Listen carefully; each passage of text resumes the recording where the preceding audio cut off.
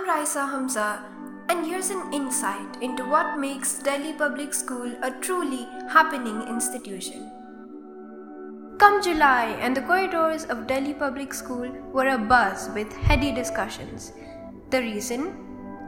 Delhi Public School, Kamptee Road, Nagpur organized its first ever literary extravaganza, DPS Lit Fest, an inter-school English literary competition for the students of Nagpur to end the drought and monotony brought about by the pandemic. Literary festivals are a way to connect with like-minded people who enjoy a good book and the creative scene, and who also appreciate the hidden gems in the world of art and theatre. It is an excellent opportunity to peer out from behind your books or group of close friends and socialize. A lively literary festival can encourage youngsters to fall in love with reading, poetry, and classical performances, understanding that it isn't hard to enjoy literature and that it is not an inaccessible thing but something you can experience every day. The fest had something for everyone.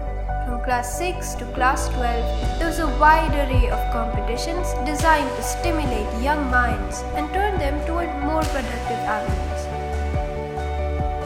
To give the juniors a peek into the exciting world of books, the event, The Ink Hand, required them to present the plot of a story or the theme of a poem through an illustration.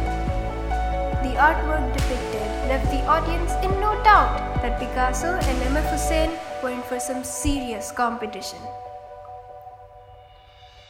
Kaleidoscope had a perfect and unique blend of calligrams and poetry writing. The participants were asked to compose an original calligram in English and write it in the shape of its theme, which they were then expected to present, and present they did, with pizzazz. In the event Scene Stealer, the participants chose a monologue, dialogue, scene from a novel poem from English literature and presented it in their own inimitable style. The aim of the competition to enhance the English language among the students with the help of drama was thoroughly achieved as the performers thundered, wept, whispered, and screeched to bring their stories alive. A Tale with a Twist underscored the fact that beneath every story, there is another story.